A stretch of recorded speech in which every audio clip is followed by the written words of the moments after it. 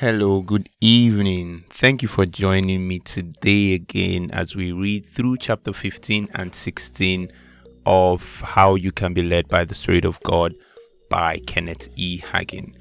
It has been an amazing time so far. We've read from chapter 1 to chapter 14. And if you haven't listened to any of the podcasts, I will advise that you take some time to go through chapter 1 to... It's not a very long read, so you can just listen to them in 3 days or something and join us in chapter 15 and 16. All right, so today I'll be reading chapter 15 and 16 for you. But before I do that, I just want to ask how you are doing.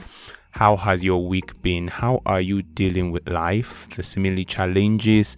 And how is your relationship with Jesus going? And most especially, how is your relationship with the Holy Spirit? Because that's the essence of this book, to make you build a working relationship with the Holy Spirit. All right. So how is your relationship with the Holy Spirit going? All right. If this is your first time here, permit me to introduce myself. My name is Amechi Victor Okeke, and I am the anchor of Voice of Eden. All right. So you're listening to Voice of Eden podcast. Yes.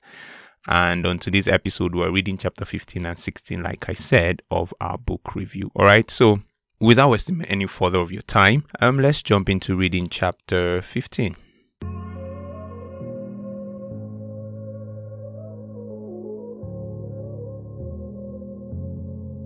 Hi there, my name is Amechi and I'm the anchor of Voice of Eden.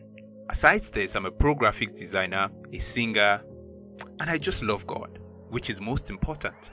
I'm on a mission to expose people to the truth of who they are in Christ Jesus, to build a generation that loves God, fears God, and serves God, to raise and empower people that cherish the Word of God.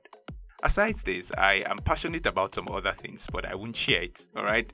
So join me as we journey into God's rest. Chapter 15. Depend on your spirit.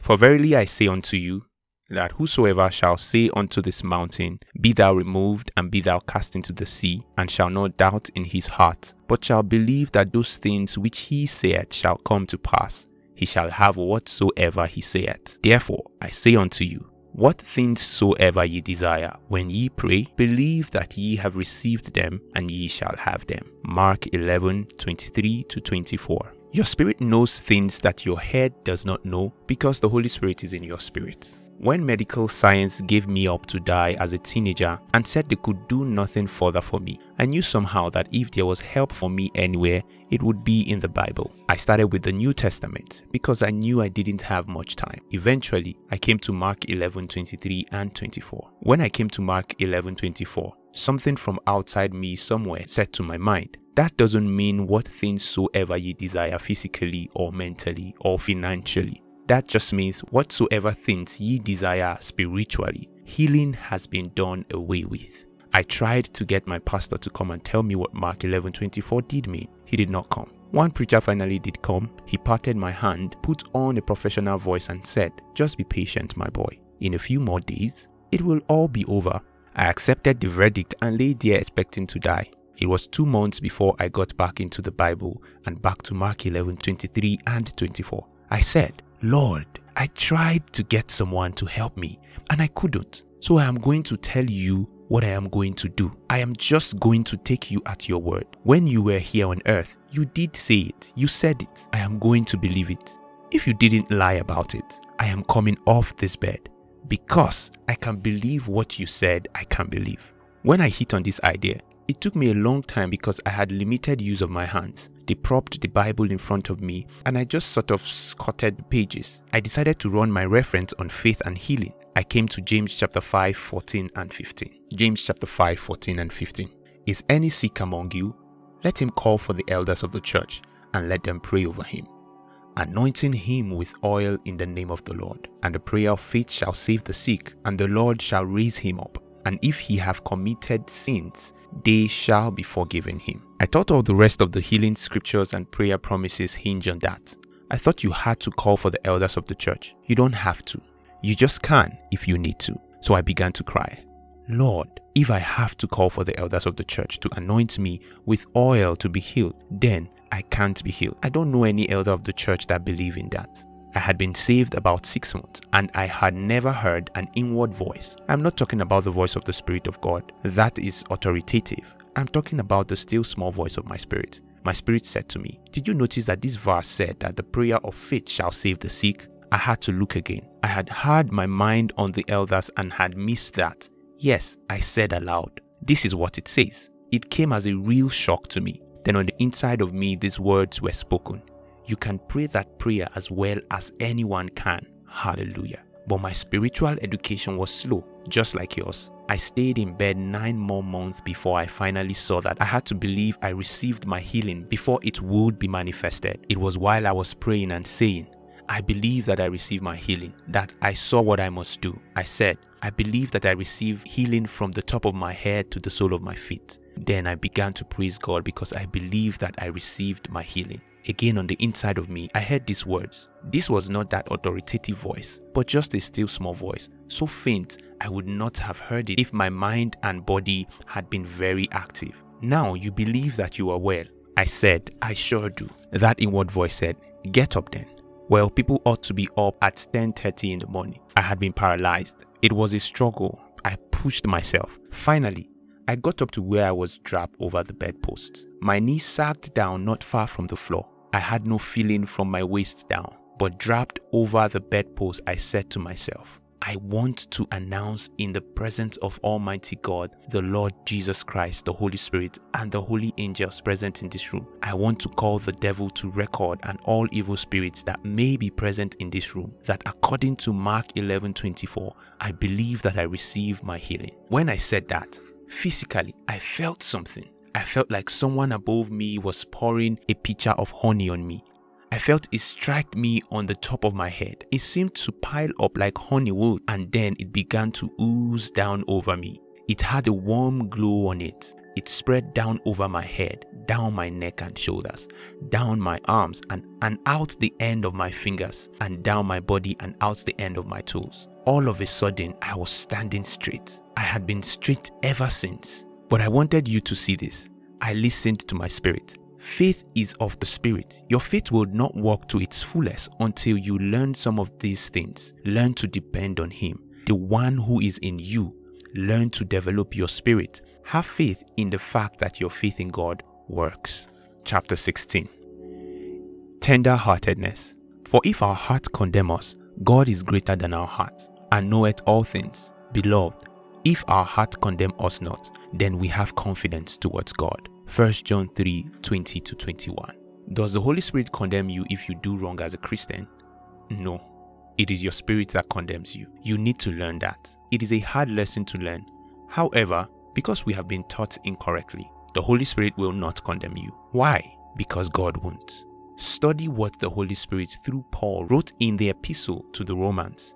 He asked, "Who is it that condemns? Does God condemn? No, it is God that justifies." Jesus said that the only sin the Holy Spirit will convict the world of is the sin of rejecting Jesus. John 16:7-9. It is your own conscience, the voice of your own spirit, that knows when you have done wrong. I found that even when I do wrong, though my spirit condemns me, the Holy Spirit is there to comfort me, to help me, to show me the way back. You will never read in the Bible where the Holy Spirit is a condemner. Jesus called him the Comforter. The sevenfold meaning of that word from the Greek is brought out in the Amplified Bible. John chapter 14:16, the Amplified. "I will ask the Father and He will give you another Comforter, Counselor, Helper, Intercessor, Advocate, Strengthener, and Standby, that He may remain with you forever." The Holy Spirit is all of those. He will stand by you when no one else will. He will help you. He is a helper. It is your own spirit that knows the moment you have done wrong. I am glad I learned that early. It has paid off richly for me in life. I was barely saved and healed and back in high school when the following incident occurred. I really don't know why it slipped out. No one in our family used profanity, but we had a neighbor, bless his heart, who could, as we say in Texas, cause up a storm. You could hear him all over our end of town. I supposed I picked it up from him. Anyways, I simply said to one of the boys, "Hell no, something or other," in brackets. The minute I said that, I knew on the inside it was wrong. What was it that condemned me? The Holy Spirit? No, it was my spirit. My spirit, this new creature, this new man doesn't talk that way. The life and nature of God doesn't talk that way. Now the flesh, the outward man, may want to go on doing some things that he did before and talking in ways he talked before. But you have to crucify the flesh. A good way to crucify the flesh, the outward man, is to bring your mistakes right out in the open. I did that right then. I didn't wait until I was moved. In my heart, I said, "Dear Lord, forgive me for saying that." The young man I said it to had walked away. I located him and asked him to forgive me. He hadn't noticed what I would say. He was used to people talking that way, but I had to get it right. It was the voice of my spirit. It was my conscience. My conscience was tender, and I didn't want to violate it. Unless you keep a tender conscience, spiritual things will be indistinct to you. That's because your conscience is the voice of your spirit, and it is your conscience, the voice of your spirit, that will relate to your mind what the Spirit of God is saying to you down in your heart. The Bible speaks about Christians when having their conscience said. 1 Timothy 4 verse 2. Speaking lies in hypocrisy, having their conscience seared with a hot iron. The first church I pastored was a community church out in the country. I usually went out Saturday night, spent Saturday and Sunday night, and came back into town on Monday. I stayed quite often in the home of a dear Methodist man. This fine spiritual man, a great man really, was 89 years old. He and I didn't get up as early as the others did on his farm. They would be out doing chores or out working in the field when the older gentleman and I had breakfast together about 8 o'clock. I didn't drink coffee, but this old gentleman did. Now you could scarcely believe it until you saw it, but he had one of those old-fashioned coffee pots. This was the mid-30s, sitting on an old-fashioned wood stove with coffee boiling on it. I have seen him take that boiling coffee, pour it into a big thick mug. When it was still so hot it smeared in that mug, turned it up into his mouth and drank the whole cup. The first time I saw him do that, I hollered. I felt like my mouth and my throat were burning. How could he do that? I couldn't. The tissues of my lips, the inside of my mouth, my throat and esophagus are so tender. Just one teaspoonful would have burned all the way down, but he drank the whole mug without taking it away from his mouth. He couldn't do that to begin with though. Through years of drinking coffee that hot, his lips and mouth and throat and esophagus became seared. Eventually, he could drink it that hot and it didn't bother him. Spiritually, the same thing can happen. Learn to keep a tender conscience. Learn the minute you miss it and your conscience condemns you to correct it right then. Don't wait until you go to church. Immediately say, "Lord, forgive me. I missed it." If you have to, if someone else saw or heard you, tell the person right away, "I did wrong. Please forgive me. I shouldn't have said that." You will have to keep your spirit tender if you are going to be led by the Spirit. Wow. Alright guys, that was really a very short, long read. If you understand what I'm talking about. It was a very short, long read. Alright, so thank you for staying to the end of this read. Let me just quickly point out some points in chapter 15, and then we will get to chapter 16. So chapter 15 talked about depending on your spirit. All right, it was saying that we should depend on our spirit, and I think one of the major lessons I took out of that particular chapter was something the Holy Spirit had told me earlier, where he said, "Amici, trust yourself that you too can be led by the Spirit of God." And then Kenneth Hagin said something here, and he said that learn to develop your own spirit. Have faith in the fact that your faith in God works. Have faith in the fact that your faith in God works. You should learn to listen to your spirit. Learn to trust yourself. Trust your spirit. Trust the inward, still small voice. All right. So you need to have faith in the fact that your faith can actually work. Some of us doubt that our faith can actually work. We say, even if I have faith, even if I try to develop faith, I'm not sure my own faith will work. Maybe because there are certain things I've done in the past or something, but my faith, no. Faith works anywhere. Faith in God always works. Faith in God always works. It doesn't matter who has the faith. If you have faith in God and declare the word of God, that faith will always work. So something else he pointed out in chapter 15 was that he kept saying the word of God. And he said, let me say this to the entire angels, to the host, to the devil in this room. I believe I am healed, and I have received my healing. That was when he felt the ooze just go down his body, and he received his healing. So you need to learn to declare the word of God over your life, over your situation, over your family, over your children, over your job, over your work, over your business, over your relationships. All right, learn to declare the word of God and believe that your faith in God would work. All right, so in chapter 16, he spoke about tender-heartedness. And I believe that this particular chapter is quite timely, where he said the Holy Spirit doesn't condemn you. Sometimes when we fall, we just think God is angry with us and God has already condemned us. No, what God does is that he justifies us. He says you are justified. He doesn't condemn you. He can't condemn you. He can never condemn you. It is your spirit that tells you this thing you have done is wrong, and you need to correct it. And he said, whenever you find that out, don't run away from God. Always immediately say you are sorry. Don't leave it till tomorrow. Most times when you do that and you continually commit a sin and leave it till tomorrow, your conscience gets seared. And the next time you fall into that sin, your conscience will not even condemn you. Like it would tell you what you did is right. The person deserves it. The person deserves to hear this. Like, you did the right thing. And you all know, we both know that it was wrong. So whenever you err, whenever you fall, immediately go to God and say, I am sorry, please forgive me. All right, please forgive me. And God will do that. So God doesn't condemn, God only justifies.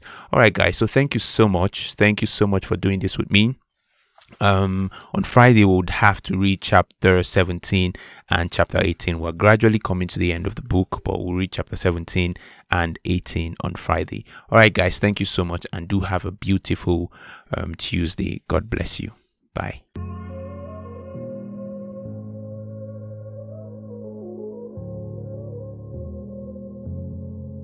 Hi there, my name is Amechi and I'm the anchor of Voice of Eden.